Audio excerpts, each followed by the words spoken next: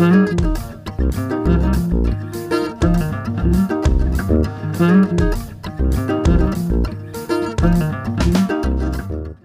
we get started on an amazing journey with Krishna, here's a heads up. What we have here today is something really special, coming from a person who has had so many challenges on so many levels. Life has not been very kind, but that's the whole point. We have an expert at leaping over life's challenges to get to his dreams and realizing his visions at a rapid pace. Personally, he's someone I look up to in my design learning, and I do adore his ability to focus and get things done. Krishna is an engineer, designer, and a serial entrepreneur with interests ranging from design in education and learning to design in medical applications. His team got nominated for the prestigious James Dyson Award in 2018. Here's us picking his brain to see how he realizes all these projects in such a small amount of time. He is also a good friend of mine, and I'm happy to have him here. Krishna shares his experience of how he picked up coding in different languages for his project, Excel Scope, the challenges he faced with it, and all his learnings.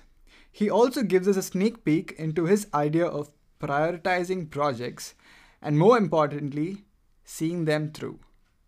The internet paints a very rosy picture about success and the benefits one derives from it.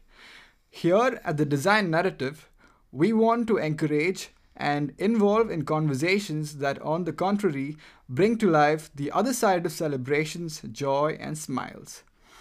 The side of hopeless perseverance, not knowing what you're working on, would be of use to anyone, but you trust yourself and go ahead and get it done.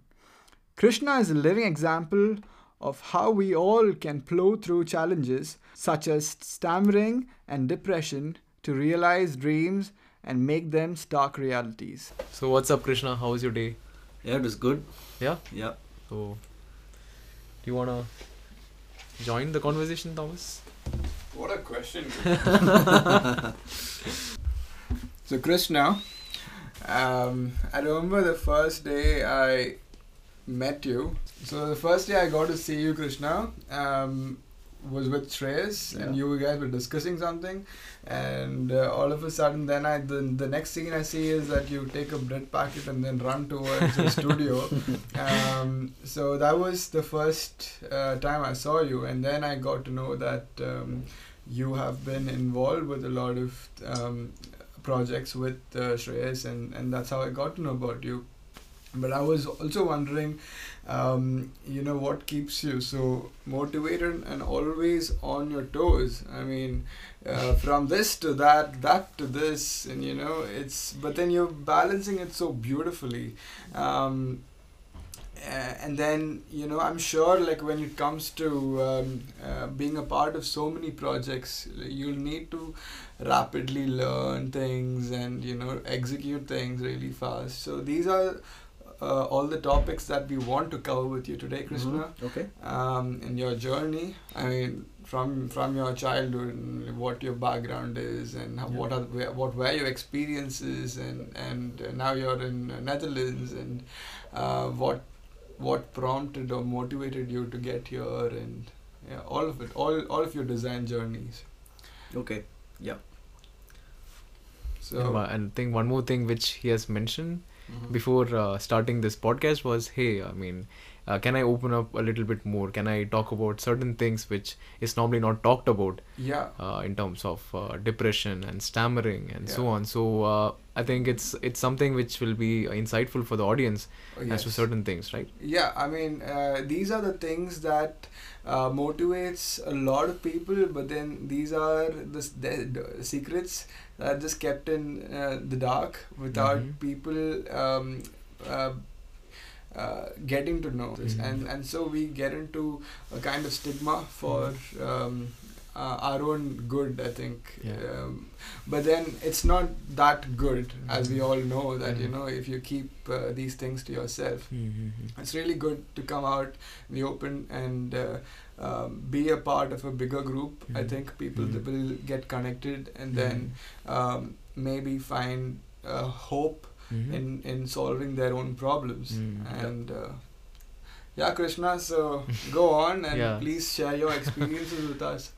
Okay, so yeah, so the reason why I am wanting to do more and more with my life is basically because I had been through a lot.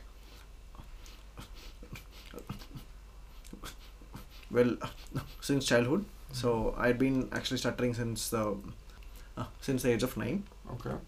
and yeah, like even if you have met someone who stutters, I think everyone can relate to what I'm saying or what I felt, because um, not being able to talk Yeah.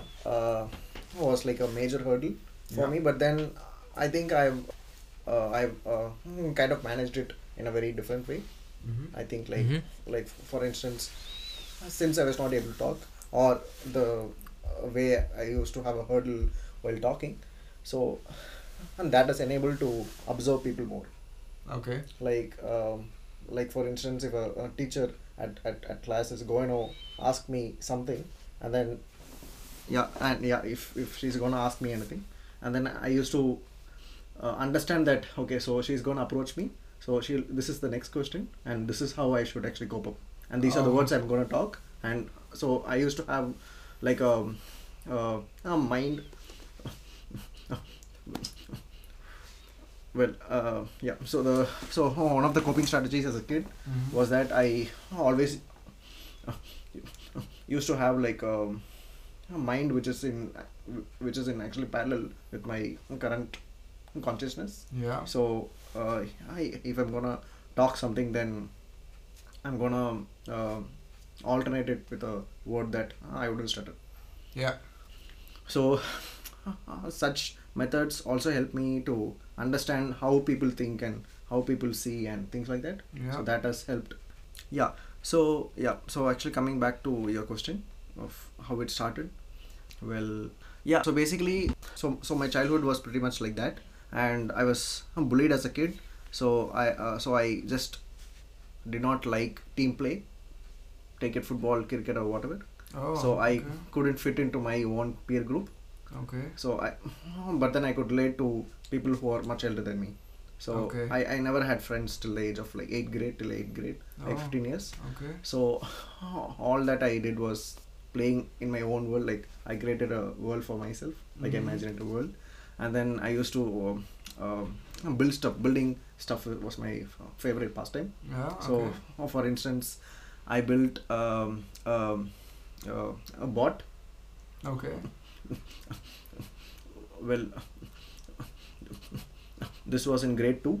Yeah. So I built my first bot, which was based on different weights that Yeah. balances itself, and it could actually walk forward. Yeah. So that was like a great achievement back then for me. Wow. And then yeah, of course, as every other kid, my major source of inspiration in technology was Mhm. from actually SWAT cats. Oh wow, that's nice. I think all of us share the same cartoons. I remember Yeah. like staying SWAT late cats, up the and missiles not and- missing any episode of that. Yeah, jet planes. So, yeah, and all. SWAT cats and Dragon Ball Z. Yeah, Dragon Ball Z for me as well. Yeah, so so it was pretty much like that, and also I liked to go out in the nature and connect with it. For example, I used to build like we used to have like a space near my house. Mm-hmm. It's like a ground, and then I used to have like actually a reservoir Okay. built, and then check dams based on floats, Oh, and which wow. would open up automatically with the level. Yeah. Like this was in like when I was in grade 1, 2, 3 and all. I used to build small channels that Okay. direct to all plants, Mhm. and based on the level of each plant, it would automatically go to the next. Oh, the okay. flow Yeah, used to yeah, get yeah, regulated yeah, according to okay. the levels. Mhm. And I used to build bridges out of mud and stones, Oh, so okay. that my remote control car can Go cross over the it. canals as well. Like all this was Pretty too much interesting. fun. So and this was much of my childhood. Yeah. And then when I was in teenage, like around 8th, 9th grade, when I changed schools and all, like I was like like I was very naive and like an introvert, and I was bullied. I was actually pelted with stones and things like that. So that pushed me even deeper within me. Like I started searching for the meanings of life and what is life, what is philosophy, like all those kind of philosophical thoughts. Okay. And yeah, so but then this also gave me this like a drive within me that okay, so I should prove myself, that I should show or yeah, I Like a should sort show. of vengeance? Okay, No, yeah, it's not a vengeance, but it is more of a fear that you have within yourself, Like and it's you a- want to overcome that. I think it is more like a kind of a repression Okay. because of being bullied, and Yeah, you bullied wanted and- to overcome that, and you wanted a channel to kind of Yeah, exactly. you Channel know, all my negative, all your all the fears, all and the within fears a and- positive thing. Mhm. Yeah, but even channelizing, it was like much later, because Mhm. that conscious decision that I have to channelize something to something good was a Mhm. much later thing that happened. But then earlier it was more like a fear, like okay, so if I'm starting my day, I used to wake up with the fear that okay, so today something's gonna happen to me at school. So that fear, Mhm. like the way people look at me, Mhm. and also my peers used to call me names and like Mr. Bean and things like that, like Mhm. as if I do not know anything and things. So I had to prove them that okay, and so I just wanted to prove it's not for others, but proving to myself that I am capable much more than Mhm. what people think. Mhm. So that kind of drive. But then until school, which was actually grade 12, till that I used to fail in all subjects, and I was like a complete washout, and I even actually repeated Grade 12? one grade. Oh, wow. So in because of bullying and stuff. Okay. So because I hated to go to school, right? Okay. So I did not study, and it was affecting me a lot. So I had to drop 1 year, and then took 11th and 12th again. Oh. Yeah. So I took an extra grade, like an extra 1 year to study to finish schooling. But then when I stepped into college, Mm-hmm. everything changed. Like that drive which was within me, that I wanted to implement. Okay. So I started doing whatever I wanted to do always. Like because actually tinkering was something that was in me, Mm-hmm. and one thing that I liked the most was to build anything out of anything. Okay. Like for example, searching in the internet, like Mhm. how to do stuff and what are things required. Mm-hmm. I just like the challenge of making something tangible with whatever materials I had, Okay. instead of going and buying specific things. In for a it. way, you taught yourself how to solve your own problems. Yeah, kind of. So basically, using available materials means that you have to understand the way the materials interact, Yes. and also the way it works. Mm-hmm. So you'll have to create your own logic of combining them. Yes. So and that challenge, I You got good at that. exactly. Yeah. That's So really there was interesting. this, right from the beginning, there was this curiosity towards experimenting with things, and Yeah, exactly. especially in terms of engineering and And materials. And things. materials But and then things it like was not more like a engineering, like not the in quotes. Yeah. Mm. yeah. But then it was more like understanding how things work, Mhm. and how things interact with each other. Mhm. It's like going back to the childhood story of building canals and Mhm. things like that. Like I didn't know what is buoyancy, what is this, that, but still I understood how things worked, Mhm.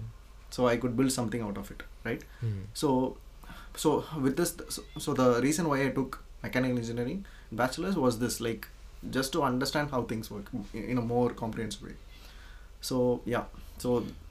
Yeah. So then you're basically saying that you had a feel for all these materials even without knowing how their properties or any of it, like nothing. Like, I knowing think even any- we kind of go through a similar phase, right? But in terms of like, we might not actually know what is buoyancy and what is thermodynamics to actually light a fire and Yeah, exactly. know this Yeah. is heat, right? Yeah. So, but I think he did a lot of tinkering with a lot of materials to understand what is surrounding him. Mhm. And that's something which has been continued even after school and into engineering. So now that brings me another question. So you got into engineering and you did mechanical engineering, right? And now how and why design? So why this leap from engineering to design, and also what differences do you find in terms of your own learning, in terms of how these two are different, right? And how you're Interlink. fitting more into this design background, and what If you ask why integrating both, as I earlier told that, like I really like to observe and think about life, like how things work. It's not only about physical objects, but it's also about our interactions yeah with them? our interaction, our minds, and like how people interact with each other, how life as a whole works.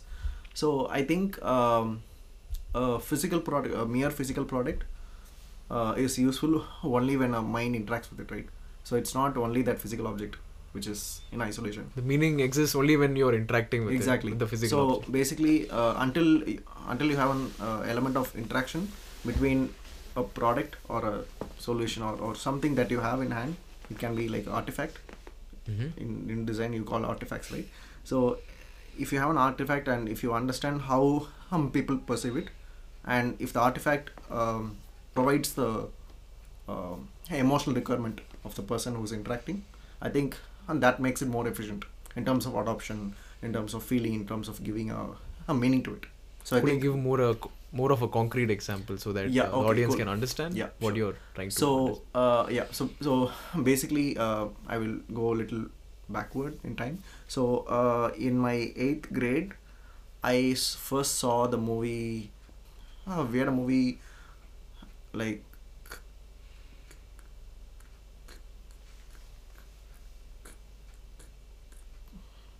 It's okay. sure. So well, it was actually other one, the Day After Tomorrow. So Day After Tomorrow was more about actually global warming and stuff like that. So back then, I started thinking, okay, so how I'm gonna make this life more meaningful, and I really want to save the world and things like that. So and then somewhere in college, in bachelor's, I started to think that, okay, so for instance, we have washing machines, and so if you're gonna go to people and say, okay, don't use washing machines, then they're not gonna stop using it just because it saves the world. But if you're gonna create a product that still serves the needs of the people, but at the same time also is more sustainable in terms of reduced water usage, then it's gonna benefit the world because more and more people are gonna adopt it. So I thought, if you want to create a change, it is not that one person creates a change, right? It is about how you influence others to be part of the change. And that has more impact than you going and fighting and you doing something. You as a person cannot make anything. So even if you take Dehive, the initiative, so the whole initial idea was, it's not that, okay, I'm gonna change the face of education in India, but it's about showing the world this is possible and you guys can also do it. So you inspire many more to do it. So This is why I think design, in terms of creating meaningful interactions between people or the user with the product or a service, that means a lot. Than because in engineering you don't do it. In engineering it's more of you just create a cell phone or a technology, solar panel, wind energy, whatever you call it, right? So it just works, it is efficient, and it gives you some outcome. But then what? But what about the context? What Exactly, about what the about the other context? social, Exactly. cultural factors which we are not really taking into If account? people don't like it, if people don't want to use it, then it's just out of the box. It's just out of the picture, right? Then what's the point? Yeah, that brings me to this question, Krishna. I mean, with respect to engineering and design, it's so different as to how people perceive it. Also for us, when we come from a totally engineering background, right? Here, they do have a lot of skills that we need to pick up. And as a newbie in design, when you landed here, what were your challenges? And what was your biggest hurdle that you had to overcome to be able to express yourself and create products that you really wanted to? And how did you go about doing that? Yeah. And how did you find the support Yeah. that you did find? Okay. Yeah, I think it's a very interesting question. So I think the biggest hurdle was the change in me, I think it is something that we all face as people in general. Uh, like if you want to create, like they say that if you want to see a change, then you have to change yourself first, right? So Be the change you want to see. yeah, in the exactly. world, right? So I think that had a very profound impact on me, that the saying. So basically the major hurdle or major challenge that I had was that the very fact of slowing down, because we engineers are very good in jumping right into the solution, right into ideation, without even understanding what is the problem, right?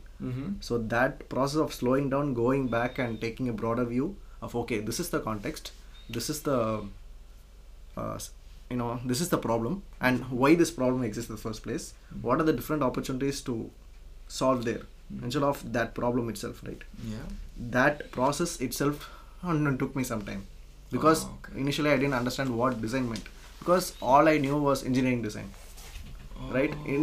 Because engineering design is also design, right? You also design something, you also make something. So You what's also the do point? some fabrication. and Exactly, things all like fabrication. That, right? That's Yeah. also design, right? So what's the big difference between product design and design and engineering, right? Engineering design. So that took me a year. Yeah, and Wow. that was very tough. And also adding to this, I also had a very interesting experience at the MIT bootcamp that I had been recently.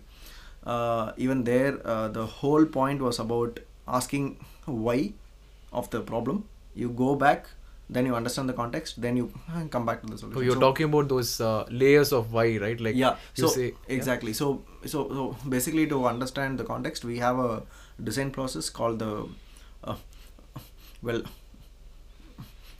it's called actually 5 whys. So you start with the problem, and then you ask why this is there, and then you ask, like, you go backward in 5 whys, For example. 5 times. So for example, if you say okay, so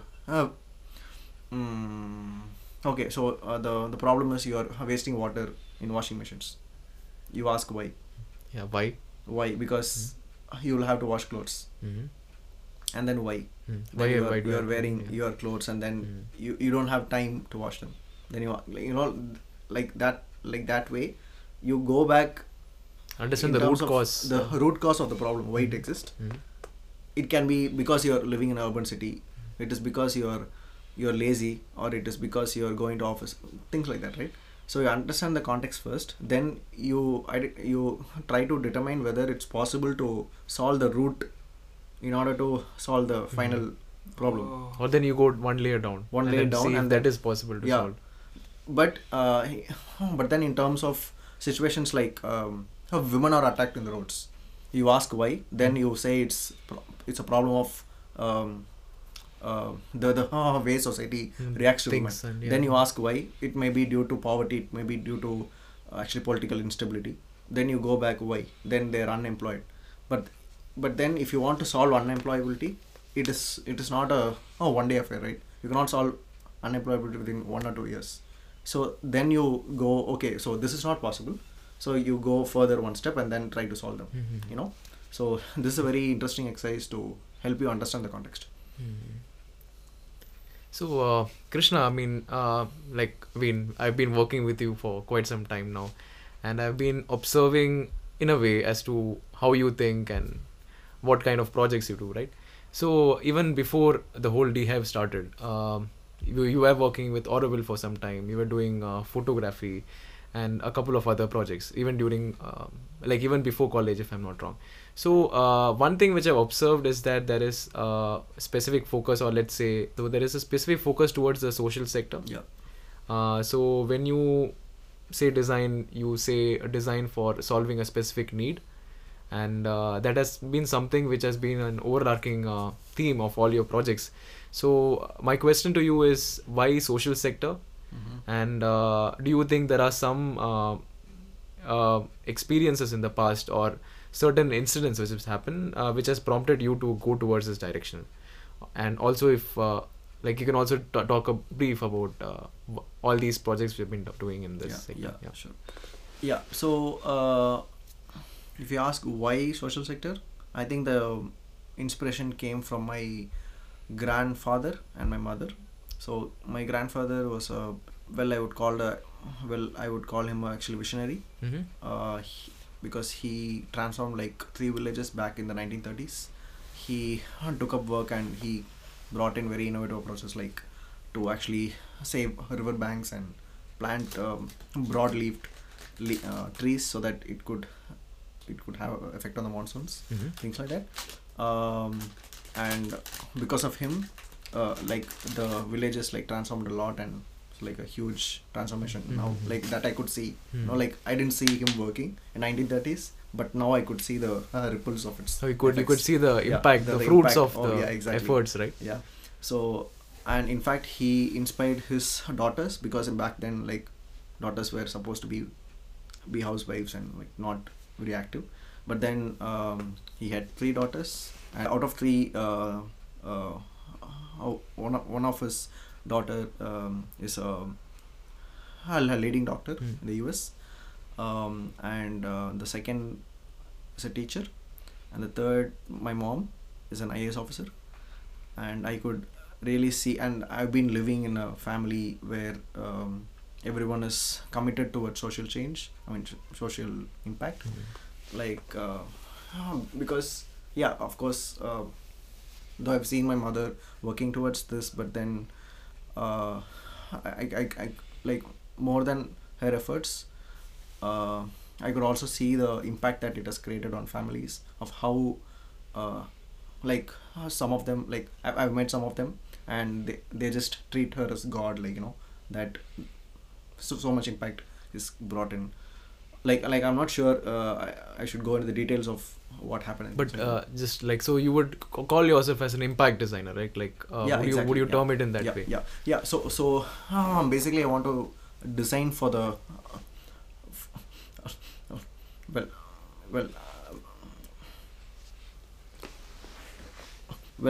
I That's okay. Yeah, fine.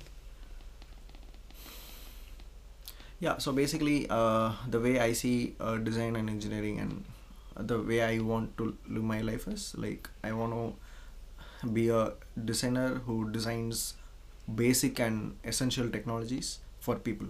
It's not more of a luxurious products, but it's more of what the bottom of the economic pyramid bottom requires, of pyramid wants. And and also about examples. So all this started though I've been getting inspiration from my grandfather and mother. So the moment when I started working towards social relevant projects is when my dean in my bachelor's, so we were in a discussion. I because he's one of my favorite persons to have a deep discussion with about life and philosophy and things like that. So it was during one such conversation that he was telling how I could use my love for engineering and tinkering towards social impact. So he was the one who introduced me to NIF. Okay, National Innovation Foundation. Yeah. Right. So NIF, is it? Yeah, NIF. National Innovation Foundation. Okay. Yeah. So I've basically, never heard of it. Yeah. So it's a national. I think Krishna. I think you know it much better. So basically it's a Government of India initiative. Okay. So what they do is they actually scout for grassroots innovations. They go for rounds of scouting where they walk. Basically, they literally walk across villages in like each specific state every year. Then these ideas or seed ideas that the grassroots innovators have done, they take it to the R&D lab at NIF. They develop there. They create business models for the grassroots innovators so that they can take it forward. Okay. This is what. So I had the opportunity to do an internship in my college. So at NIF something very interesting happened. So I was involved with this kid who was just finished his actually 7th grade, but then he was like he was awarded with if you've heard of the Inspire Awards. So it's a national award for school children who come up with innovative ideas. So the idea was to grade rice for his mother Yeah. from grains and from husk. So he Okay. made like a small motor waste and like a device. Yeah. So yeah, of course it was awarded. And my work at NIF was to actually Help him. help him to design it into a product, Okay. right? So beyond my like responsibilities as a designer, we developed a close friendship with the boy. Like I had developed this very beautiful friendship with the boy, and so we basically co-created the grader into a solution which can be off-grid, so which can impact more women like his mother Mhm. around India, around the Okay. villages, so that it doesn't require energy or electricity. But It doesn't require. it doesn't require. So it's It's off-grid. for the off-grid areas Off-grid where solutions. there's lack so of so you electricity. just put rice inside, like a whole after harvest. You put it inside, and then it just separates everything out. It separates Wow. broken rice, whole rice, husk, dust, everything into separate trays, Mhm. so that it could separate. And it's also very low cost. It's around 250 rupees or something. Wow. Yeah. So we just made it, and then he once told me that it's Allah that sent me to him, so that he could get help from me and things like that. It was so touching. Okay. So getting such words from a young boy, right? Yeah. So then I was thinking, oh, why not we, like, because I've been always thinking how could I lead a meaningful life, right? Mhm. So I was thinking, why not I, as a engineer or a technical person, start designing products for this population, for this bottom of the pyramid, Yeah. right? Because the top creamy layer, they already get a lot of facilities and a lot of resources and stuff. Yeah. But these They get neglected by the big companies. Yeah, And the big obviously companies, people yeah. like you need to stand up and innovate for them, right? Yeah. Okay. So this explains a lot in terms of how Dhive as well started, right? Exactly. So could you just explain the The Dhive transition, transition, from yeah, sure. NIF to Yeah. Sure. Dhive and Yeah. So your, basi- I mean, yeah, like staying in the like a village in a Mm. in a remote tribal location in Maharashtra without knowing the language as well, and also having stammering issues. So just Yeah. give us a little bit of Yeah, sure. Yeah, so the main learning that I got from NIF is that, like, though these kids were really creative, like I could see that how kids could come up with very simple solutions for very complex issues. Yeah. But then this needed a organization like NIF, right? Like they needed facilities, they needed tools, they needed fab labs to help create their ideas. Yeah. But I was wondering, it was like a imagination, like what if the children, the community themselves can create such solutions within their village, Mhm. and not having to depend on someone, not having to depend on the government or the NGOs or someone. Instead of them, what if they can create their own solution? But this was just in the back of my mind. And around that time, we had a movie in Tamil, just called actually Velala Padadari, if you have heard of it. Okay. No. Okay, so it literally translates to a person who is unemployed, yes, exactly. right? Velalata? Yeah. So it's Fine, called whatever. yeah, whatever. Yeah. So basically, Vela illa Patadari is Oh, a degree Vela illa holder, Patadari. Okay, okay. and an unemployed degree holder. Oh, That's what it okay, means. Okay. Yeah. So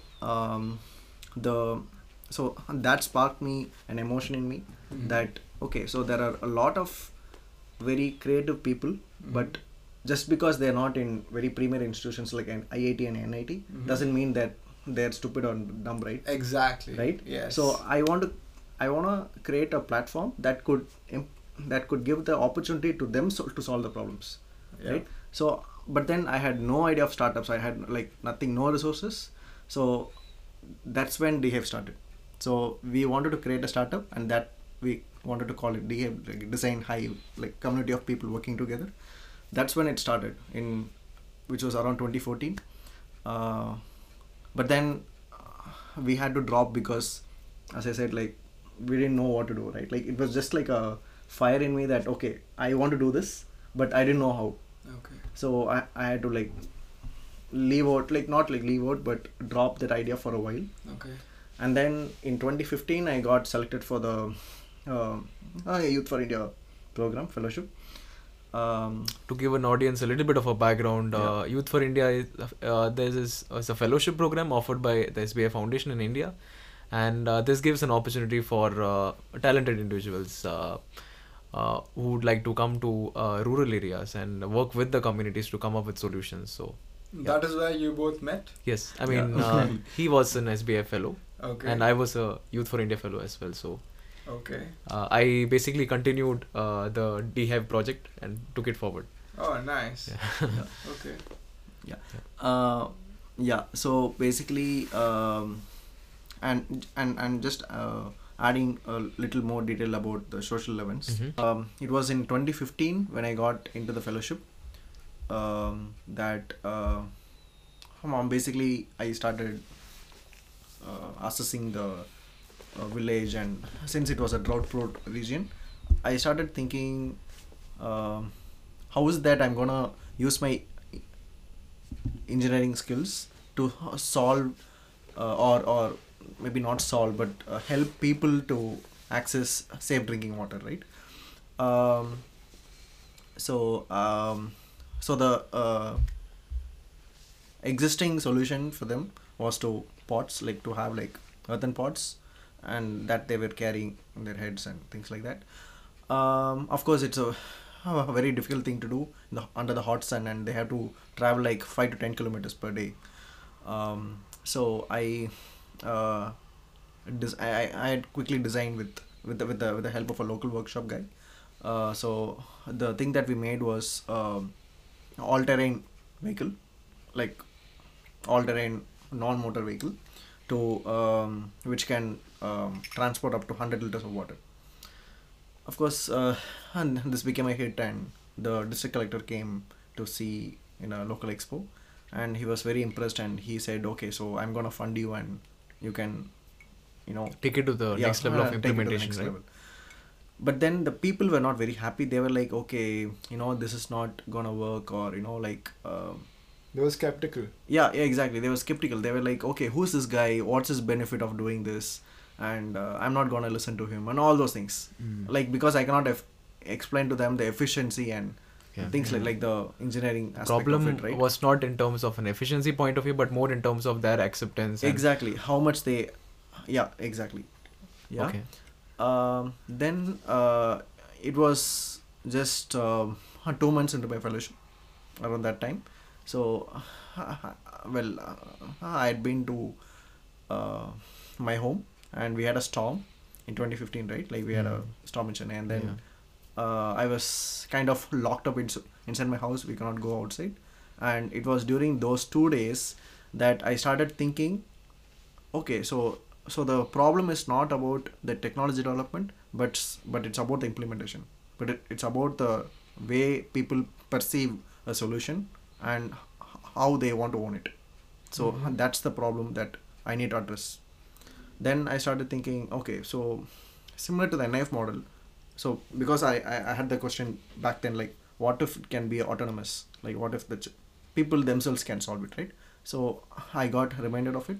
So I was thinking, oh, why not we implement it during the fellowship? Because I wanted a challenging project, not like any other engineering project that I'm used to, right? I want to take up a very challenging project.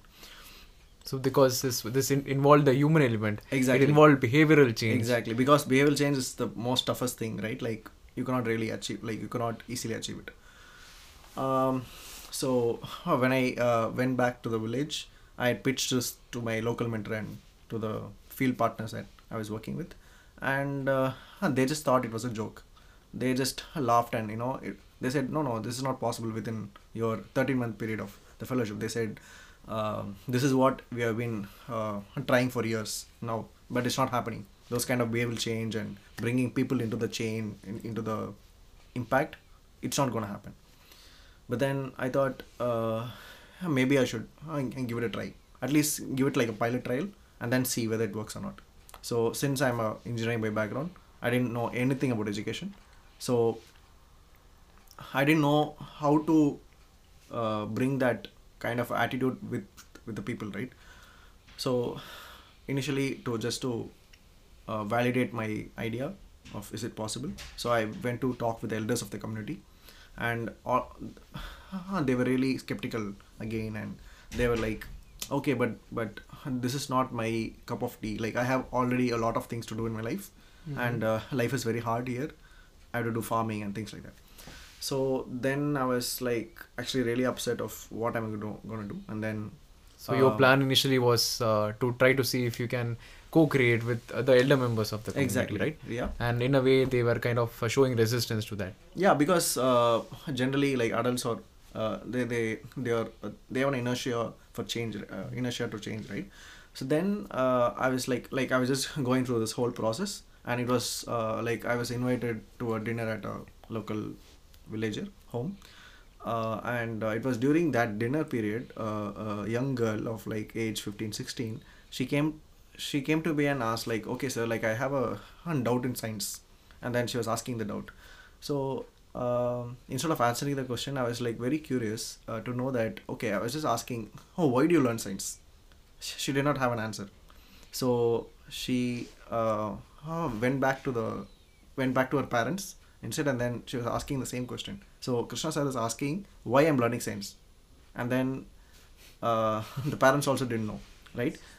So I realized that okay, so now if I'm gonna trigger a question in the mind of the child, it's gonna trigger a conversation in the family, in turn, which gets reflected with all the people in the community as well. So and this was a major realization. Then I started to think, why not adults? Like, oh, why adults? Why not children? So in that way, you can also trigger a larger behavioral change among the adults as well. Yeah, exactly. Through the conversation which they'll have with. Exactly. With their own children. Because it's own children, right? So if I'm me as a person going to say to a villager that, hey, like this is the problem in the village, let's solve it. They'll be like, who are you? Like, you do not know us. You're not belonging to our culture or place or something. Like I'll be treated as an alien, like usually it happens in villages. Foreigner. Right? You're a foreigner. Yeah, exactly. A foreigner land. To that place, right? But then if I'm gonna do that with a child, and that the child is going to talk it with the parents, the parent will have the bond that, okay, this is my child who's very intelligent like me, and so I'll listen to her or him, right? Yeah. And that kind of a So this kind of brings me to his earlier point of 5 whys. Of layering your questions. So in a way, you've layered adults in a different layer. Then you have children in another layer. Exactly. And then you target them with respect to giving them more ideas about innovation and how to go about things. And okay. So and then what happened was even this was not a very easy thing, because of course I can go and teach kids anything, but then engaging them in a meaningful activity, it was a tough call, because what happened was the parents, the adult males of the community of the village, they were like still skeptical. Okay, like they were like, so you want to do such things with my kids, or are you serious, because you want to do something like building stuff, right? So they were skeptical. So I had to get their not like an approval, but it's more like blessing. Not a not a blessing, but but it's more of a so it's it's like a nod from them. Nod from them, or maybe you could like a green light. Exactly. Like a green light from so them? that they don't. Yeah, exactly. They don't interfere with you as you continue your project. Not exactly, but then Okay. So what I did was, like, in order to penetrate the community, because even if I teach kids, like even if I'm gonna bring kids to the making the change thing, now the parents also have to get engaged, right? So the approach that I found was, I started playing with kids, showing them Tom and Jerry, playing cricket with them and things like that. Okay. It was like more like a job for me, like playing cricket, because I did not know how to play cricket. Yeah. So I had to learn to play cricket with the kids to To be bond from with them. Bond with them. Yeah. And and also in the process, I also actually fractured my little finger. Okay. That was a very interesting case. And so then what happened was like slowly, since I got close to the children, then I got close to the mothers who invited me for dinners. Okay. And the elders, the elder, like grandmother, grandfather, they were also very impressed because I was good with the children. Mhm. So in a family, all the three were good, and the father and the like a male adult was kind of cornered Okay. to agree that okay, this guy is good, Okay. right? So and this also helped me a lot in order to penetrate the community, because as Shreyas had told, like I didn't know the language. Mhm. I couldn't communicate who I was, what I was trying to do, the emotional part, right? Yes. Maybe I can show them, okay, I'm a teacher, I'm an engineer. Only that's all I could say, right? Yeah. So because I didn't know even Hindi. How did you communicate with these people? Okay. No, how? Yeah. Sign language. Yeah, kind of sign language, and also that everyone had a bits and pieces of English, right? Like hi, bye, good morning, good So evening. one whatever, interesting trivia is that the children, in order to speak to Krishna, they felt like learning English. right? Yeah. And even now, maybe we can just have a call with one of the students, and they speak really good English. I mean, Oh, this is amazing. Yeah. And Yeah. this was for how many months?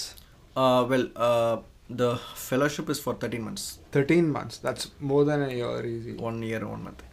Okay, nice. Wow, this is Yeah. so nice.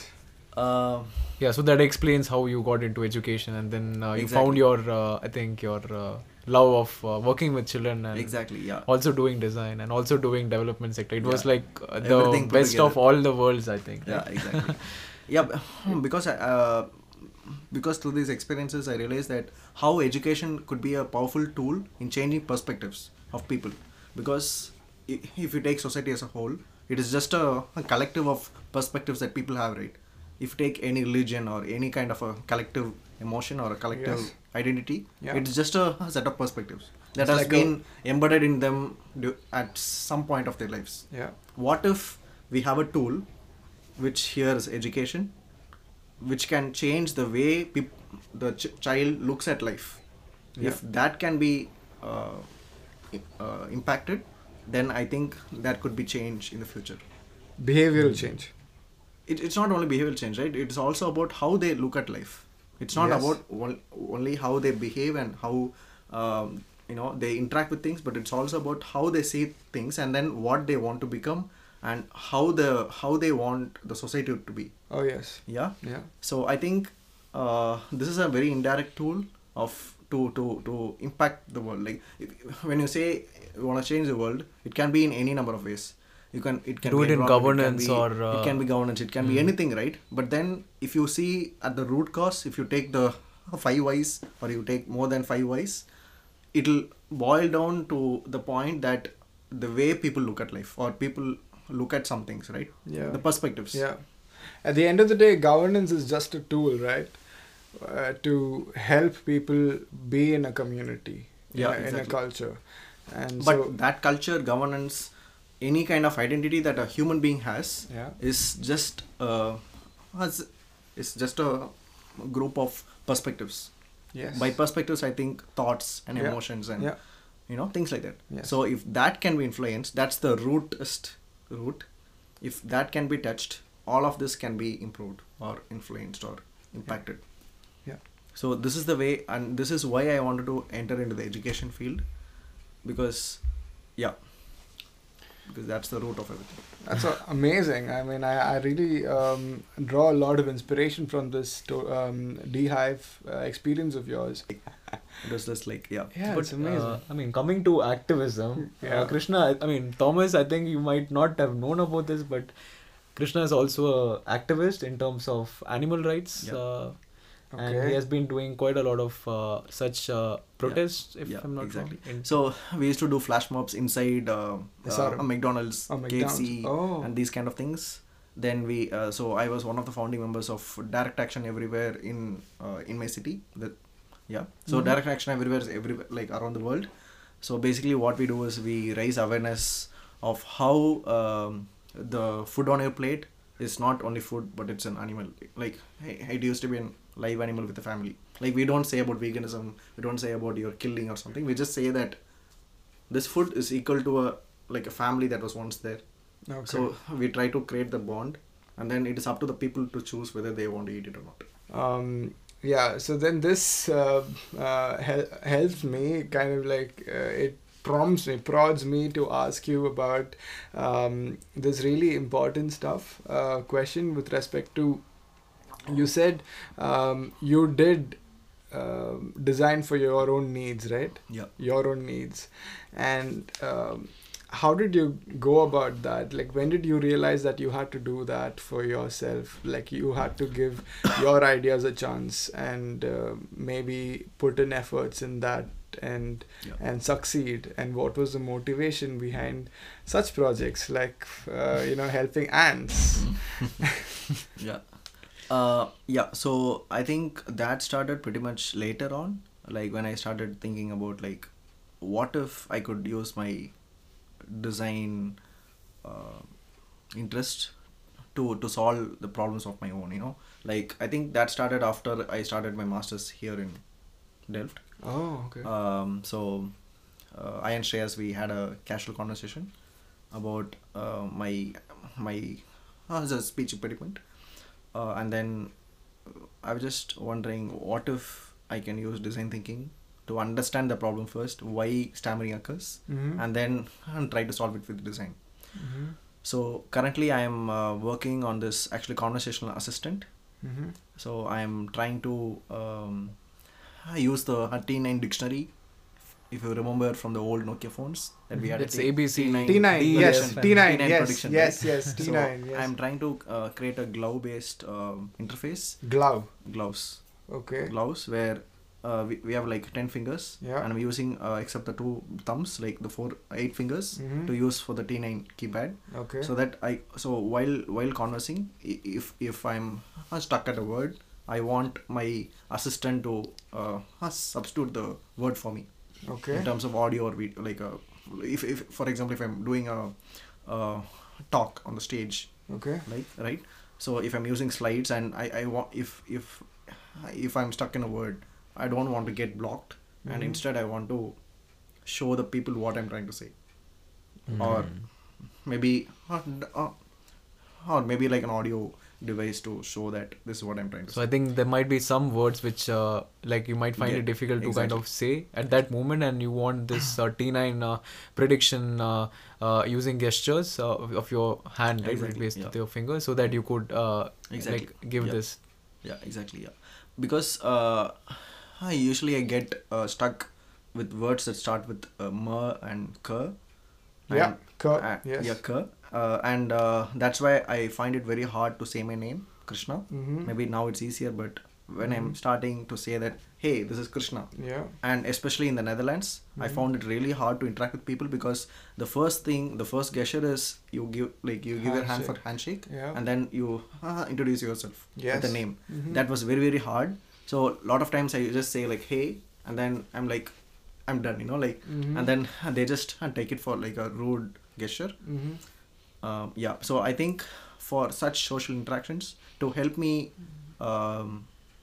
engage more in social interactions, I think such a conversation assistant would be really helpful for me. And also by helping you, it can help several others, or Millions millions others. of others who Exactly. have a similar problem. Yes. For And sure. and also I think it's not also about for people who have a stutter, but it's also about people who have like, for instance, who cannot speak, or who are in the ICU with all these devices clipped on, and they cannot speak. Yeah. They can use it, like the applications Are huge, they're right? huge. So this does it use artificial intelligence in a way to prompt, to guess what word you might say next? Well, that's an interesting thing, but currently I'm not using it because I didn't want to use like, basically I didn't want to make it more expensive. Okay. I wanted to make it accessible for more people. So I want to use a simple interface using T9 dictionary. Okay. Yeah. Which works. Which has already worked for years. So Yeah. So Okay. and another project that I'm I'm currently working on is a toolkit to help those who are depressed and those who suffer from anxiety. Yeah. Because I think I've seen a lot of people, and even as a personal experience, I've been suffering from I won't say suffering, but I'm coping with depression for the past 4 years. Okay. So so I think the major problem with student community in an international context, like international students. Let's even take here, for example. I mean, as Yeah, in Delft, right? Like in Delft, I've seen a lot of students who suffer from depression, and the most difficult part of the depression part is like either they don't open up, or even if they want to open up, there is no resource available to help them. Okay. So there are, I think if I'm not wrong, Counselors, there are right? counselors who kind of you Exactly. can have sessions with. Exactly, right? but then the problem is like we don't get access to them readily, and also that getting an appointment with them is very hard. It takes time, but then when you need them, like when you're depressed, it's not like okay, so I have this problem and then I can wait for a long wait for time. like 2 months to get to a GP or to a psychologist, right? Yeah. It doesn't work like that. No. You need someone to be there with you, who can listen to you, and who can have a good conversation with you, right? To help vent out your And time is a big feelings. factor. And time is a big factor. That is a major problem in Delft, as far I've seen. With respect to design, how does that make sense? Like how do you link a problem like depression, and how do you solve it using the design methodologies? Yeah. No, How yeah. do you make sense of that? Yeah, sure. So I think design is not only about making a product or a service, right? Yeah. It is also about understanding the problem and solving it. Like it can be any problem. It can be even as simple as making your shelf more efficient in space utilization, right? You Yes. just order things. Like even that is creativity. That is design, right? Yeah. So I think to solve this problem of depression and creating a toolkit for them, I think it is first necessary to understand why the students get depressed. So of course, like we have a lot of theories around why people get depressed, ranging from imbalanced chemicals in the brain to to a more individualistic society, and things like a lot of Yeah. theories and causes, right? Mhm. But then from my personal experience and from the experience of my friends, I think the major gap that we can address probably in this situation is that creating the space for a person suffering from anxiety or depression or loneliness, where he can open up. Okay. That is the problem that we can identify through design, right? Like it. So Okay. how do you give that channel to vent out Yeah, exactly. and to talk to people in that Exactly. sense? Like I mean, this remind like can you tell me some differences in terms of how in terms of like we have support groups and we kind of sit together and talk and kind of talk openly about our problems, right? Is there any difference between what you have in Yeah. picture? So basically, in terms of support groups, it's first not very accessible because as far as I know, most support groups in Netherlands are Dutch based, and having accessibility for the international students is very hard. That is one thing, and also the resources available about the support groups is also very less. For example, we have this national crisis system in Netherlands. The problem is they are understaffed, and most of the time you won't get any kind of access to them. A system is there, a service is there, but it's not being accessible, right? Then it's of no use, right? As well, right? So I think the whole point that I'm trying to address, the gap I'm trying to address is like, what if there's a tool that can be used by anyone. For example, okay, so I'm not able to go out of the house, for example, or I'm not able to access a resource, a given formal resource for depression. Then what if I and Shreyas, for example, we can use the toolkit to open up within ourselves. Okay. So anyone can open up with anyone. It can be their friends, it can be their neighbors, their flatmates, Okay. anything. So it's more accessible basically. Is it more like a group of questions? that you ask each other. So you were talking about context mapping and what is it like? Can you just explain a Yeah, bit sure. about that to the audience, and also how this can be used as a tool to Yeah, overcome these? So basically, context mapping is a design tool for something called as actually generative sessions. So What are these sessions? Generative sessions? Yeah. So basically, okay. So maybe I can say an example. So if you're using a comb that you use every day, but if I'm gonna ask you a question about, okay, how do you use comb and what better can we have as a comb, like features, then you won't be able to tell me very in-depth insights, right? So because though you have used it every time, but you are not mindful or conscious enough to understand what it means to use a comb and how comb is really impactful in your life and things like that, right? So how it's improving your confidence, for example. That kind of a answer you won't give me at the first instance. Yeah, I mean, like if you It's very ask me, superficial. like if I'm getting up, like if you ask me like when do you get up in the morning, and I say I'm getting up at 7, and if you ask me like why do I get up at 7, Yeah. then I'm a little bit clueless as to Exactly. say what exactly. Can you get up earlier? Like why do you not get up earlier? Yeah. No, all these why questions, I think it requires a little bit of provoking, or Exactly. maybe some exposition to all these. I mean, how do you go about Exactly. with that? I mean, So what we do during the generative session is like basically we give a booklet having questions that trigger questions within yourself. It's not me interviewing you, but it's about for you to think about how you use a certain service or a product or action, right? So this this will be brings like a up booklet. more insights for yourself about what you think at the first instance. It's not something like you just fill up these answers, right? It's more Yeah, meant exactly. to provoke the thought. Exactly, right?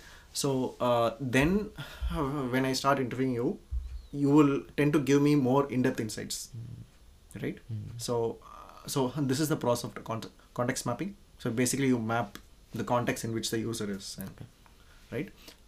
So the way I'm using context mapping to create this design toolkit is that like I'm trying to understand first what are the triggers, the needs and motivations of the students at Delft, of what are their fears, what are their trigger factors, like why do they get anxious at the first place, right? Like it can be as simple as like they already have a anxiety attack or like anxiety disorder, but it might be also that maybe they had taken a huge loan, then they've come here, and then they're expecting too much out of them, and like you have multivarious factors, right? They're not able to cope up with the Cope up with the syllabus. study load, like Yeah. it can be anything, right? And sometimes it will be like, okay, logically you know that you have to do this, but you won't be able to do that. But why is that? That you won't know as a person, as a user, right? So such things need to be mapped out, and with this I plan to create a origami based toolkit, visual toolkit, wherein it's like a board game, and 2 or more users can play it. So it's, as I said, it's just actually a set of questions, but you keep opening up, so it moves from easy questions to hard questions. Oh, So wow. as the game develops, it starts with the easy question and goes to the tough questions. So because if I'm gonna directly ask you at the first place, even though I'm a roommate, though I'm a very good friend of you, and then I'm gonna ask you, okay, so why do you get depressed, Yeah. Thomas? And you'll be like, what is this guy asking? Like Yeah. you will feel intimidated, or It's very like out very of uncomfortable. context. Very out of context. Yeah, and why are you uncomfortable. asking me all of a sudden? Exactly, right? So you you feel do uncomfortable. bring in that context through Yeah. step by step. Yeah, manner, slowly, right? like like you just ask how was your day, and how do you feel, and things like that. It's and more- then slowly you go into the topic. Okay, so I've been seeing quite some time that you're not been well, is everything okay, anything, things like that. Slowly you move on, and then you start opening up. So once you open up, once this board game is played, then you feel more comfortable with the person that you're talking to. Okay, this guy now knows that he knows everything of me, like almost, like and then now I can easily share whenever I feel bad that, okay, Thomas, like I'm feeling bad, what do you think? Do you have 5 minutes to talk? So this opens up a conversation. So more than solving it through, for example, cognitive behavioral therapy or through antidepressants or something like that, Yes. it's more towards actually coping up with the situation. Yeah. So I'm not trying to solve depression or anxiety. but I'm trying to help students to cope up with their Depression. Okay. I mean, that is a very action-oriented solution to their own problems, and if they're motivated enough to get over it, I think if you're successful at designing this particular toolkit, then that would impact a lot of people, Krishna. Yeah, and I think there is one more point I want to add is there is something called as a user innovation, if you've heard of it. I think that's something which, like what you are trying to do with stammering as well, right? Yeah, exactly. User innovation is something where the user tries to solve his problem so that he has tried and tested enough that it works. User tries to solve his own problem. His own problems. So until that problem is solved within you, like you won't leave it, right? You will feel motivated to solve the problem. Like that was the whole intention of the design of the whole activity, right? Yeah. So, but if you are designing for someone else, you should of course conduct interviews and testing and validation to see if it has worked. But if it's for you, you already know. You have so much context into this problem, exactly. right? You know it has worked or not worked. Oh yes, For you, is it working or not? Yeah. No bluff game in this. Exactly. If it's working, then you're Yeah. done with it. You know, like you're good with it. Yeah, awesome. So the next question would be, Krishna, you've been working with kids for some time now. It's been, I think, 3 years? Yeah. 3 years since you're working with kids. And how has this experience of working with kids and interacting with them changed you personally or influenced you, your thought process? Okay. So, I think initially, like what people do, like generally, like a general approach to kids is like we try to teach them what we know. We try to push, like not consciously or intentionally pushing, but we end up pushing our own perspectives into children, and what they should learn and what they should not learn. Yeah. But I've in the process learned to unwind from that conditioning of the adult pushing into a child's world, that now I have started to understand what and how, why children think the way they think. Oh. What are your insights on that, Krishna? So, yeah, for instance, I had this very interesting experience from the village, Lobi, during my fellowship. Yeah. Was it called? Lobi? Lobi, yes. Okay. Lobi means... greedy in Hindi? Yeah, greedy in Hindi. Greedy. So it's a greedy village. Greedy for development, I guess. Okay, Lobi. Interesting. Yeah, so basically, I was once teaching them actually, okay, so yeah, so basically once I was teaching them about mirrors and light ray diagrams, you know, things like optics that. And optics, basically optics. And this kid all of a sudden popped up from the class and then said, okay sir, like you're teaching me optics, let me teach you something. And then he just grabbed my phone, he opened the gallery, and then he broke a light bulb. Like he just hit the bottom part, took it out, he filled water, and he held it, and he put the phone, and then on the wall it was projecting an inverted image. Okay. He didn't know about optics, he didn't know, like it was not taken for him, but he has just observed it. So that's also optics, right? Like he doesn't need to know what is Ohm's law, what is this law, that law, right? But he has observed it, he has observed the interaction. The same way I observed as a kid, right? Yeah. I didn't know anything. I didn't know about buoyancy, but I made floats for dams, Yeah. like small dams, right? Yeah. So this is the process of play, right? So basically, this is also where the mainstream education kind of kills the creativity, right? Like you try to impose names to certain things, which is not in context. Like he doesn't know what is Ohm. That makes it abstract, right? It makes him abstract. Like, what is Ohm, man? Like, what is theta in trigonometry? Sin theta, cos theta. What is theta? Like, even I didn't understand.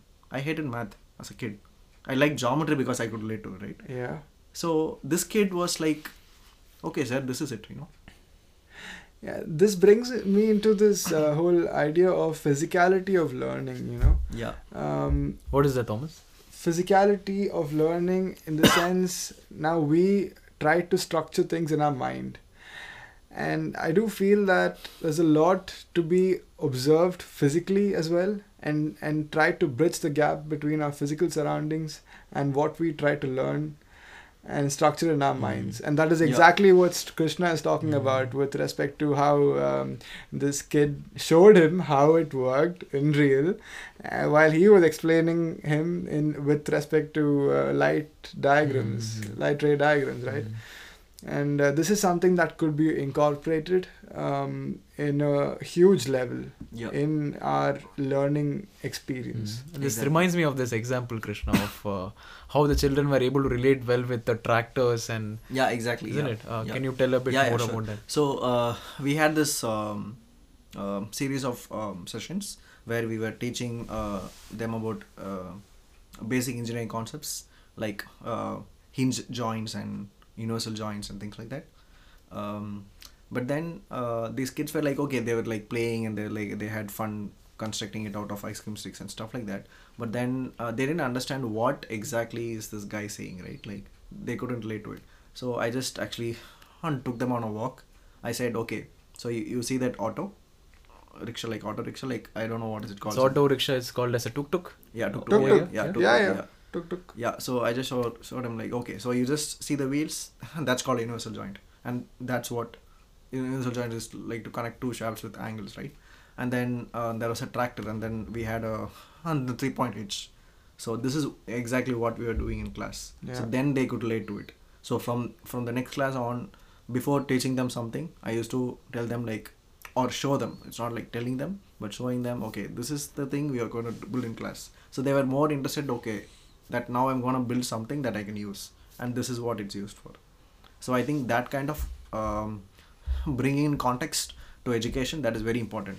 Or else if you're going to learn about space shuttle without even seeing one, and then you're going to keep on learning in engineering that about engines and this and that and Stirling engine, la la la. Because since I did mechanical engineering, I saw Stirling engine only in like videos, Yeah. and I've never seen a Stirling engine real. Like though if you ask me like how it works, I can explain in like a 16-mark answer in examination, but I couldn't really Connect to experience it. it, connect to it, like, and or Feel. I couldn't use it to build something else Yeah. in my projects, right? Yeah. Yeah. That knowledge is lost, basically, is what Exactly. you're saying. Exactly. That effort in understanding what that thing is without connecting it to your physicality, then it Exactly. just, Then just it's lost. like lost. Yeah. That's nice. So this I'm trying to jump over to a next context, Yeah, sure. Krishna, with respect to design. This might be the arty face of design, you know. The aesthetic elements. The aesthetics of design. So as engineers, we don't care about aesthetics much. We are Obviously the not. we are the dirty guys who try to tinker with things and just make things work, you know. Yeah. So there was a lot of rapid learning that happened because of these projects. Also, with the motivation that you already have. How did you go about learning all these things at such a rapid pace? One is because of the environment that I was in. Like everyone was doing things and I had to cope up. That Yeah. was like a internal pressure, and I think that is one of the factors that we try to cope up and survive in countries like India, right? Yes. We're always in a pressure to do something. Because We're of not the, like in terms of or a else- competition. right? Yeah, competition, right? Like I think that's a very good advantage that we have, right? Like, that is one thing about the peers and the environment, like the inspiration that I had from others. And next is also about large group of very good friends who really understood that I'm from a different background and I'm not good at it and things like that. And of course my projects, for example, both my GoSafe product, my first semester, Innovate, and also about the project on Excel Scope, I had a huge learning curve in the like it was like very rapid. I had to learn like a lot of skills. Would you follow up? I mean, just to make help the audience to understand these projects. So, Yeah, sure. what about the GoSafe and Yeah. Excel Scope project, right? Yeah, sure. Yeah. Yeah, so basically in my first semester of my masters, so I was put in touch with leading battery manufacturer in China as Okay. my client. Okay. So we had to design a product based on light to ensure safety, right? For women. No, No, it's for not anyone. Like, yeah, anyone. So, Okay. so the brief was using light. You have to ensure safety. Okay. So that was a brief. That was Safety the in theme. what context? It can be anything. Anything. It can be anything. Okay. So that was like a group project. Like it was an individual project, but the theme was common for Okay. All of them. Yes. Mhm. Okay. not all of them. It was like for a specific. So basically, we had to use light for outdoor, for entertainment, and for safety. There were 3 themes, and my group was assigned to the safety. Safety. Okay. So I wanted to take this opportunity of understanding and studying design processes at Delft to create an impact. Like go back to my original principles of why I Mhm. wanted to design in the first place, right? Mm-hmm. So I was thinking, why not we use light to ensure safety for women, because back then we had like a lot of sexual assault incidents Mm-hmm. in countries like Brazil, India, and Thailand, and things like that. Yeah. So I really wanted to address that, right? Like in some way, it was more like an emotion than Backed out of data and yeah, exactly. Yeah, backed out of data. And all. So, so the concept was to give the user, the women, enough time to escape in the wake of an attack. So basically, I built a portable and an affordable optical incapacitator, Okay. which means that the device could flash blind a person after 2 minutes, Okay. and the user can escape. Mm. That was the whole idea, and the inspiration came from a product used by the U.S. Defense and Homeland Security Okay. against the Mexican illegal immigrants. Oh. To stop them on the border, they created like a stroboscopic, like so there is an effect called as the stroboscopic effect, Okay. and this is to stop anyone approaching you, Mhm. because it could flash blind you, it could and disorient you. Okay. So I wanted to create such a device, but then as a very like in a very compact scale, as small as like a watch, Mm-hmm. so that it's not like evident as a weapon that women are carrying around, and it is they don't camouflaged feel as a embarrassed. watch. I mean, it doesn't Yeah, really exactly. pop out as some kind of a extra fitting onto your body. But Yeah, exactly. also It's like serves a a, watch. Yeah. Like the Men in Black watches. Yeah, exactly. it also does some kind of a Flashing. Yeah, Yeah. like they have a pen, right? And he twists the pen, and then you're done. You just lose memory and all. Yeah, you lose your Yeah. memory. So this was the inspiration, and so when I started doing it, though it was more of personal motivation, right? But then my coaches were like little skeptical of the idea, because it was like a weapon, and like maybe it doesn't work and things like that. But then I was like really determined to make it work. So I tried. Like I had to. Okay, so just to give a background, This I was for the concept, or did you actually make it? actually made it. But this is for a course which didn't Just require. for a concept. No. Didn't Yeah. require, right? yeah, but it just middle made it. Okay, Really that's made it so that amazing. it can be brought into the market and things like that later on. Okay, but how did you go about these electronic Yeah, things? exactly. So basically, I had no knowledge of electronics, Yeah. literally nothing. So Yeah. I had to learn. Like I started with Arduino and stuff. Okay. So, but then this was pretty basic stuff. Like it just so I had to flash red, green, blue lights at a specific frequency, so that the person who sees it gets disoriented. Okay.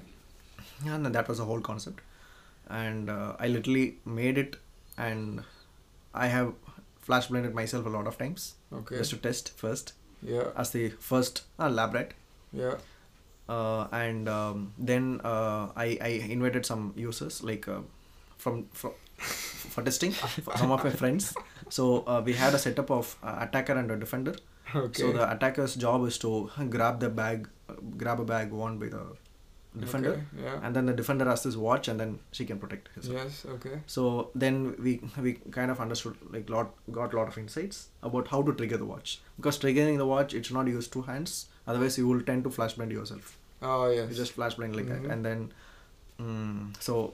we just introduced new sensors and things like that, and then I did not get a good grade in my final ACD Advanced Concept Design course. Why?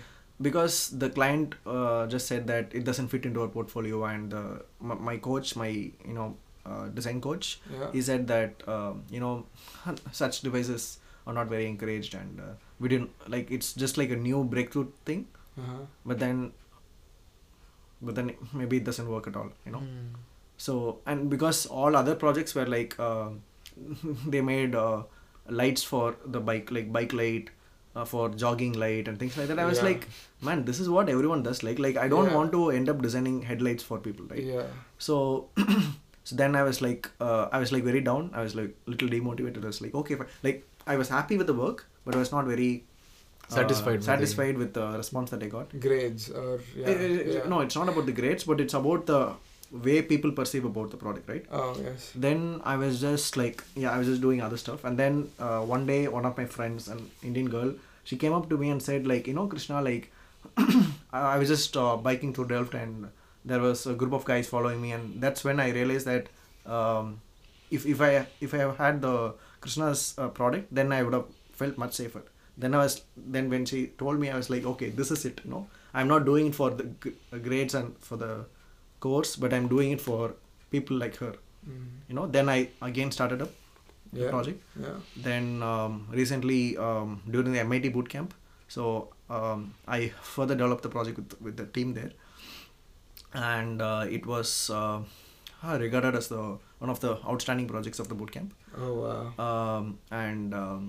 Yeah, so I think that so it was This is really where- interesting for me, like This is where perseverance, actually counts. When exactly. a set of people, and you didn't let a set of people judge what Yeah. you were doing, and you had your own answers to your own questions, and Exactly. you knew that you had to do this for this group of people, and it would work intuitively. You had that feeling, yeah, right? exactly. It would work. Yeah, exactly. Just intuition and You've So- done a lot, dude. Like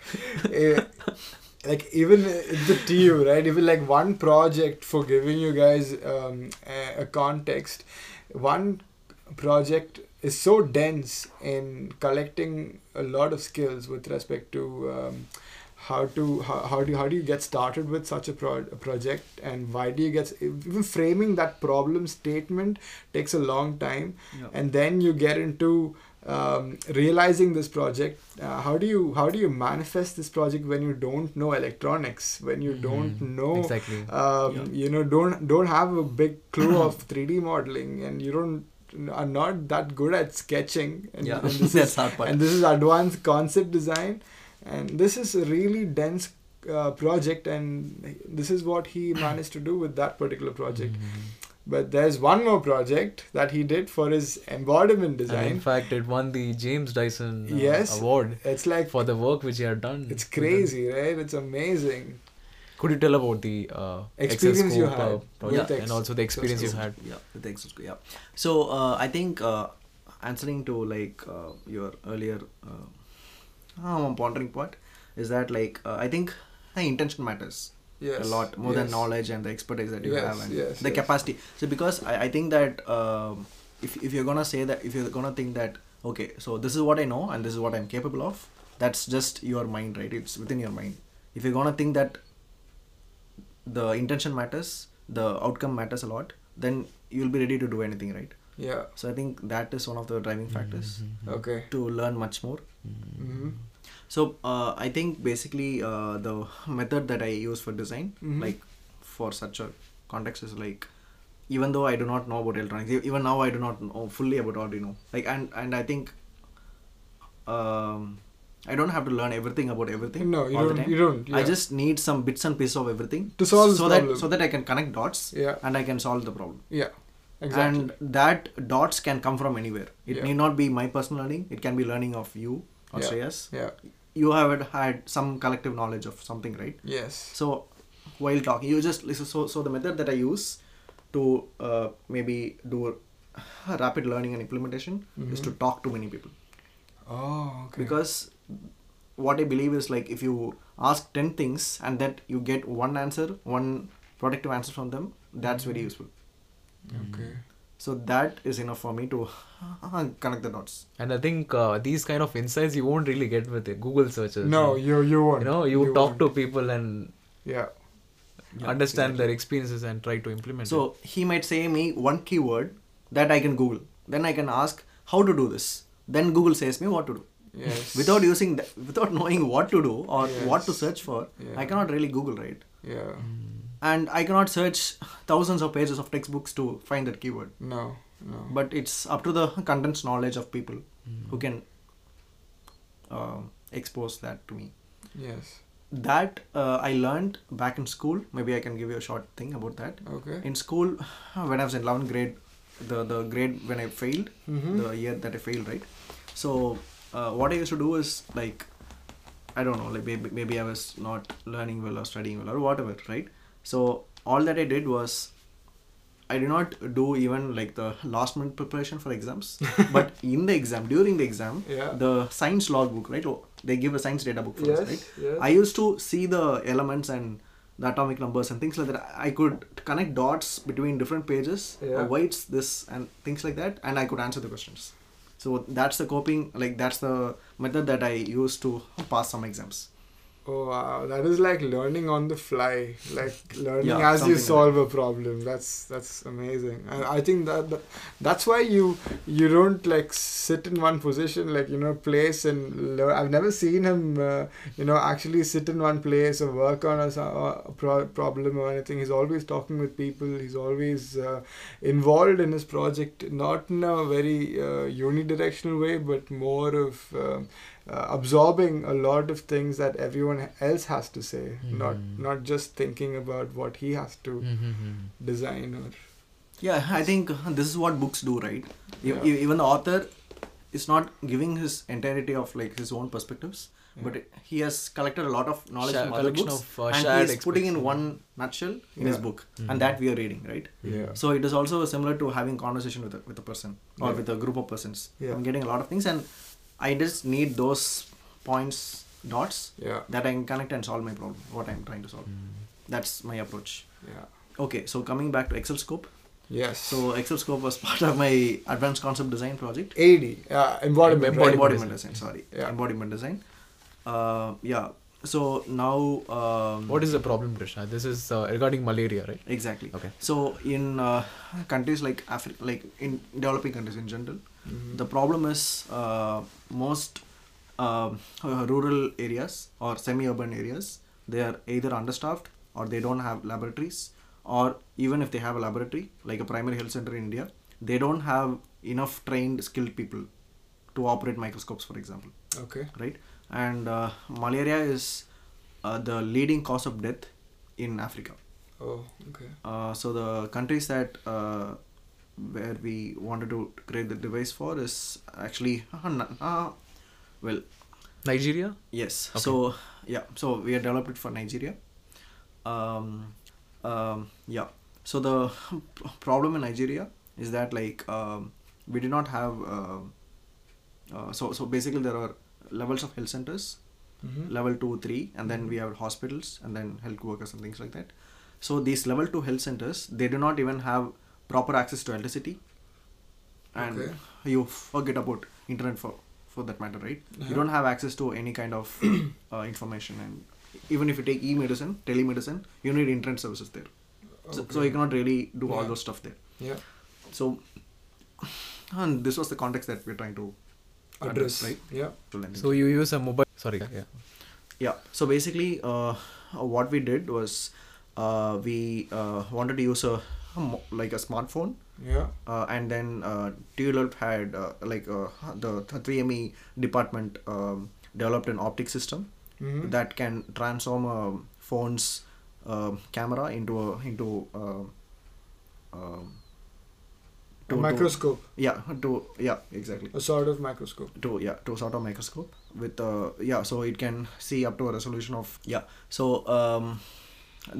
this optic system enabled a smartphone can to see microbes. So the reason why we placed a mobile phone inside the product is because we wanted the product to be able to be locally manufactured Yeah. and repaired. Mhm. so that the people also get a sense of ownership. Yeah. So some insights that I got from Behave, right? Yeah. So we want to do that. So basically this is like a fully automated. So Excel Scope is a fully automated diagnostic tool for malaria Mm-hmm. that uses machine learning to detect and count parasites in blood samples. Wow. So I majorly worked on the electronics, the smart systems, Mm-hmm. and as well as the development of machine learning algorithms. Mm-hmm. So this was also a new foray into machine learning, and Yeah, you exactly. didn't have coding background, if I'm Yeah, not wrong. so I did not know anything about, yeah, so I did not know anything about coding. Yeah. But then initially the idea was to manually move the device with buttons Mm-hmm. to switch between fields of use. But then according to the World Health Organization, for a thin smear slide, which is a type of blood sample preparation, we had to examine 800 fields of use, and that can take up to easily like 1.5 hours. Mm-hmm. Right? But then we didn't have enough time because there's a huge population and most of the labs were understaffed. Yeah. So we had to really make it faster, right? Yes. So we wanted to make a system, like an automated system, where the blood samples can be examined automatically. So you just insert this blood sample and then you do any other work, the nurse. Mm-hmm. So the nurse need not be highly skilled because she's not counting the parasites herself. Mm-hmm. And also the problem with microscopes, the existing optical microscopes, is Yeah. very expensive. It can cost anywhere between 2,000 to 3,000 euros per unit. Wow. And our device costs like 300 euros. Okay. And the another major current diagnostic tool is I had to learn different programming languages within the short span of like 6 months, one semester. It was very hard, but I think again the intention Matters matters more, and that helped me a lot. That I had the emotion that, you know, okay, if I'm gonna do something like that as part of the team, and if that could even save one life in Africa, then that's like a very meaningful outcome that I can contribute to, right? That kept me going, and of course I burnt out, I broke down, I was depressed because, you know, there was like too much to learn, too much to do, Yeah. and that was hard. But then I think now I really feel good about myself because I could do that. Yeah, so and then earlier this year, I mean, not earlier this year, like, yeah, in around September, we were announced that we are the international runner-up of the James Dyson Award. Wow. So, and then we were interviewed by the BBC, the Guardian, and things like that. So yeah, it's a very interesting journey. Like it's a hard and interesting journey, I would say. Yes. And yeah. So Thomas, what's interesting about this is the coursework which we're talking about, Oh yes. isn't it? Yeah, And yeah. these are the projects related to the coursework. Of course. Yes. But what we have not talked about till now is the startup which Krishna is also working in right now. And you are also working. So That's the side project. That's the There's- sidekick. we kind of get confused as to what is a sidekick and what is the main project, right? Because That's true. like, yeah, so Krishna, I mean, right, so we talked a bit about Beehive and what you've been doing in terms of the education of the children there, right? Now, can you talk a bit more about what is happening in terms of tangible programming and Yeah. what is this new, exploration in terms of how children are interacting with toys for coding? So, yeah. Yeah. So It's thanks quite for that. awkward now to ask about decode, like as a Since you're also working on it. yeah. So anyways, Okay. Yeah. It's Yeah. basically you're like asking yourself some questions that you already know answers of. yeah. Shreyas. Anyways, it's just for the audience to Yeah, for you guys to have a context on things, these two people here, fancy people, working on. And yeah, Krishna, go on, pick it up, Yeah. pick it up from there. Yeah. So so basically we got some very key learnings from Behave, Mhm. which is on experiential learning, as I Mhm. earlier said, like because children have to really feel, like touch and feel Yes. and interact with their sensory stimuli of what Yes. they're trying to play with, right? Mm-hmm. So we thought, and we just saw it. It was very surprising to see like how much time that children spend on screens, right? Like you would have all noticed, like all our relatives and family, friends, and like the young children, they spend most of the time on screens. Yeah. So we were just thinking if it's possible to create a tool that can help children learn and later on even design things to Mhm. without screens. Yeah. Like of course in a more growing digital economy, like of course they're gonna anyway get exposed to screens, Mhm. but then they should also know that there is a world outside, like a physical world where they can still make a difference Mm-hmm. and not go entirely into a virtual era, right? Mm-hmm. Virtual dystopia. Yeah, exactly. So everything is in front of a blue screen and you Yeah. interact. No, I mean I'm totally with you guys, because children these days, they start they're exposed to iPads and laptops when they are 2 years old, 3 years old. 2 years old. Okay. Yeah. Yeah, Oh, they start at a very young age. it's like I mean it's more looks like as if they're born with a tablet in the hand. Yes, yeah.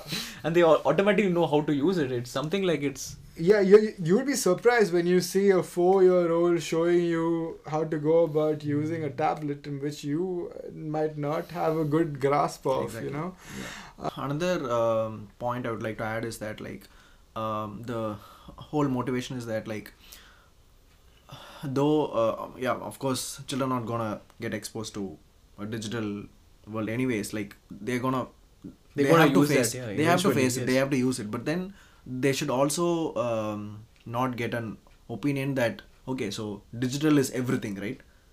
Like they should have the sense that even without digital we can do much more stuff. So that's the whole point. So we started working on this project, Decode. It's a set of modular blocks that help children to express themselves and their creative thinking through tangible programming. Yeah.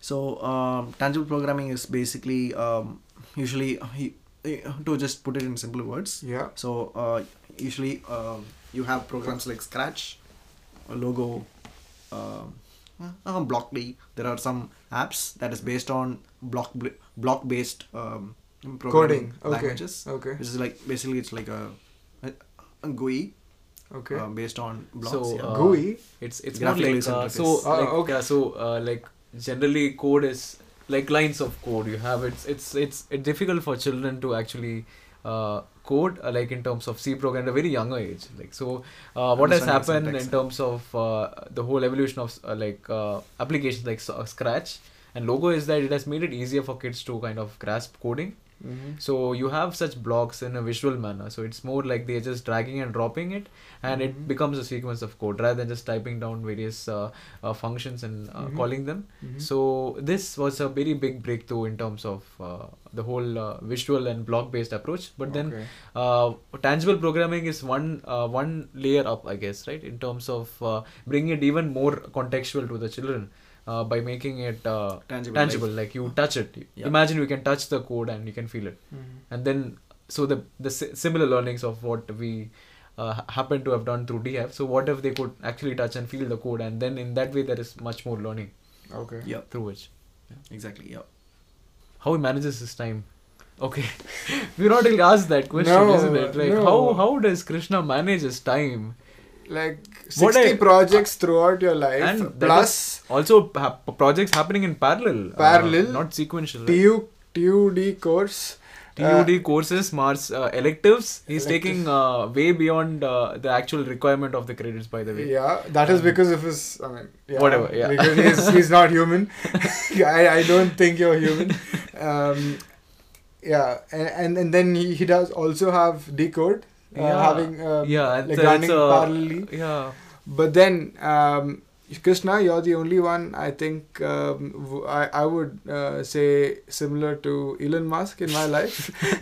I could use that analogy because I've never seen anyone run around and actually execute projects whatever they think in their minds. Because even with me, it's a big challenge with respect to whatever ideas that I get. I try to jot it down. Now I try to draw them.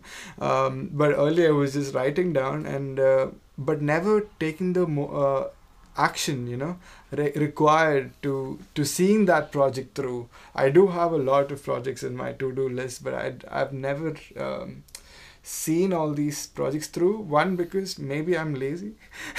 Maybe I got distracted very fast. So these are all problems that I'm facing. How did you overcome all of this? How do you overcome distraction and distraction in terms of other projects? You have started a particular project and then you have started one more project. How do you prioritize these two projects? Also, you have projects from the university. How do you prioritize that? And how do you manage all this? How do you balance all this time out? Okay. Yeah, I think okay.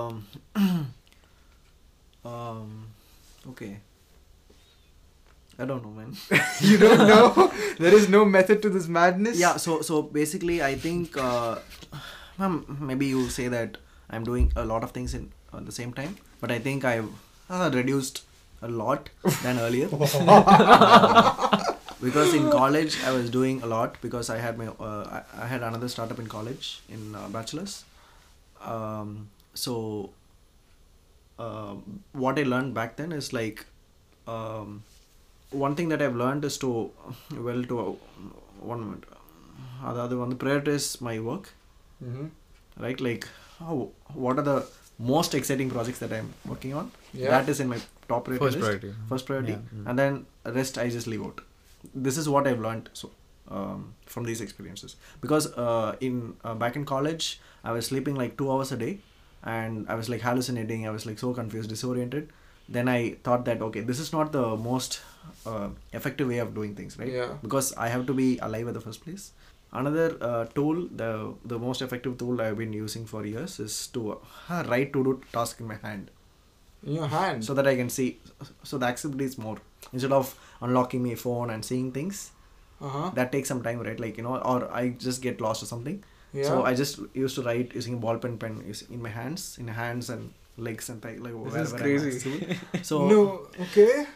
So basically, so that even when I'm like daydreaming or doing something else, it's there, and then when I see it, I remembered, oh shit, I have 2 things to do. Let's keep doing, Yeah, so that's the kind of motivation that I get. So it reminds me of 2 movies, Memento and Ghajini. Yeah. Memento for the international guys and Ghajini for the Indian guys. Yeah. Krishna. Yeah, so...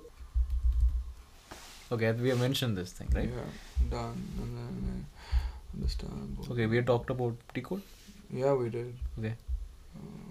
Oh yeah, tools as well. Okay, so Krishna, one more question is like you mentioned tools in terms of productivity, how to make it more efficient, your tasks, right, to execute. But could you also give a little bit of a picture for the audience which is interested to know more about design as to what kind of methodologies or processes which you follow? I think you might also have your own philosophy or workflow, right, in terms of how you kind of approach design projects. So are there some things which you have learned out of experience and also in terms of in through the curriculum as well, which you are following yourself? Yeah. So I think the few of the methods that I really like is one is actually agile methods of doing iterative design. That is fail fast and learn fast, right? Yeah, and do fast, fail fast. Do fast, fail fast. Fail fast. Yeah. So I just make quick prototypes, and that like prototype the lean startup. Yeah, it's okay. a lean innovation. Yeah, it's all Scrum and Agile and everything. So. Okay. Yeah. So basically, what I do is like, when I'm given a brief, for instance, or the project brief. Yeah, project brief. So the first thing I used to do is do proper understanding of the project, and it is not limited to even only desktop research or things like that, but actually talking to the people involved, like the end users, so that I know what what exactly is needed. It's not only about the insights, but it's also about the emotions and perspectives about that particular problem. Yeah. So I get that. Then I do ideation sessions with people, and that too I used to do with people, like, you know. Yeah. It can be users, it can be friends, but Yeah. the more I talk, the more clarity I get. Mm-hmm. Maybe that's how my brain works, maybe. And yeah, then then that's like regular stuff, right? Like you. So one thing that I really like is the process. In terms of process, is that I like to build things like using a Lego and Next, for example, Mm-hmm. toys, like construction toys Mhm. that help me visualize. Okay. So instead of just like foam modeling and modeling with clay, and for Yeah. example, Mm-hmm. I used to do it with toys. So it's much more easier to tinker and then change designs, and because that's what I've been doing as a kid, Mm-hmm. and I also like the experience, Mm-hmm. as well as it's very iterative in terms of agile. Okay. So it can be like agile tool, like toys can be like agile tools for design. Yeah. Okay. Interesting. It's insane that you walked us through all of your experiences in such short time. It's been amazing talking with you, Krishna, and Thank you sharing for- your yeah. experiences. Now it's given us an insight as to what we could do in our own lives with respect to the work that we're doing. It has, I think, triggered a lot of associations, right? Like Yes. how differently can you go? How lengthwise or breadthwise, right? Yeah. There's so much which we could do in our lives, right? Yeah. Isn't it? For me, it has restructured or given strength to my whole idea of rapid learning and learning to solve problems. And now I know it works because of you. And we're looking forward to doing more work with respect to Yeah. rapid learning Yeah. and learning goals and learning for solving problems rather than learning to solve a project Yeah, that you don't care Yeah. about. yeah, exactly. Yeah. All right. Thanks, Krishna. Thank you. Thanks, Krishna. Yeah. And yeah, it has been great talking to you. Yeah, sure. Thanks. So we reached the end of the second episode of the Design Narrative, and thank you guys for joining us and being so patient in our conversation. See you. Okay.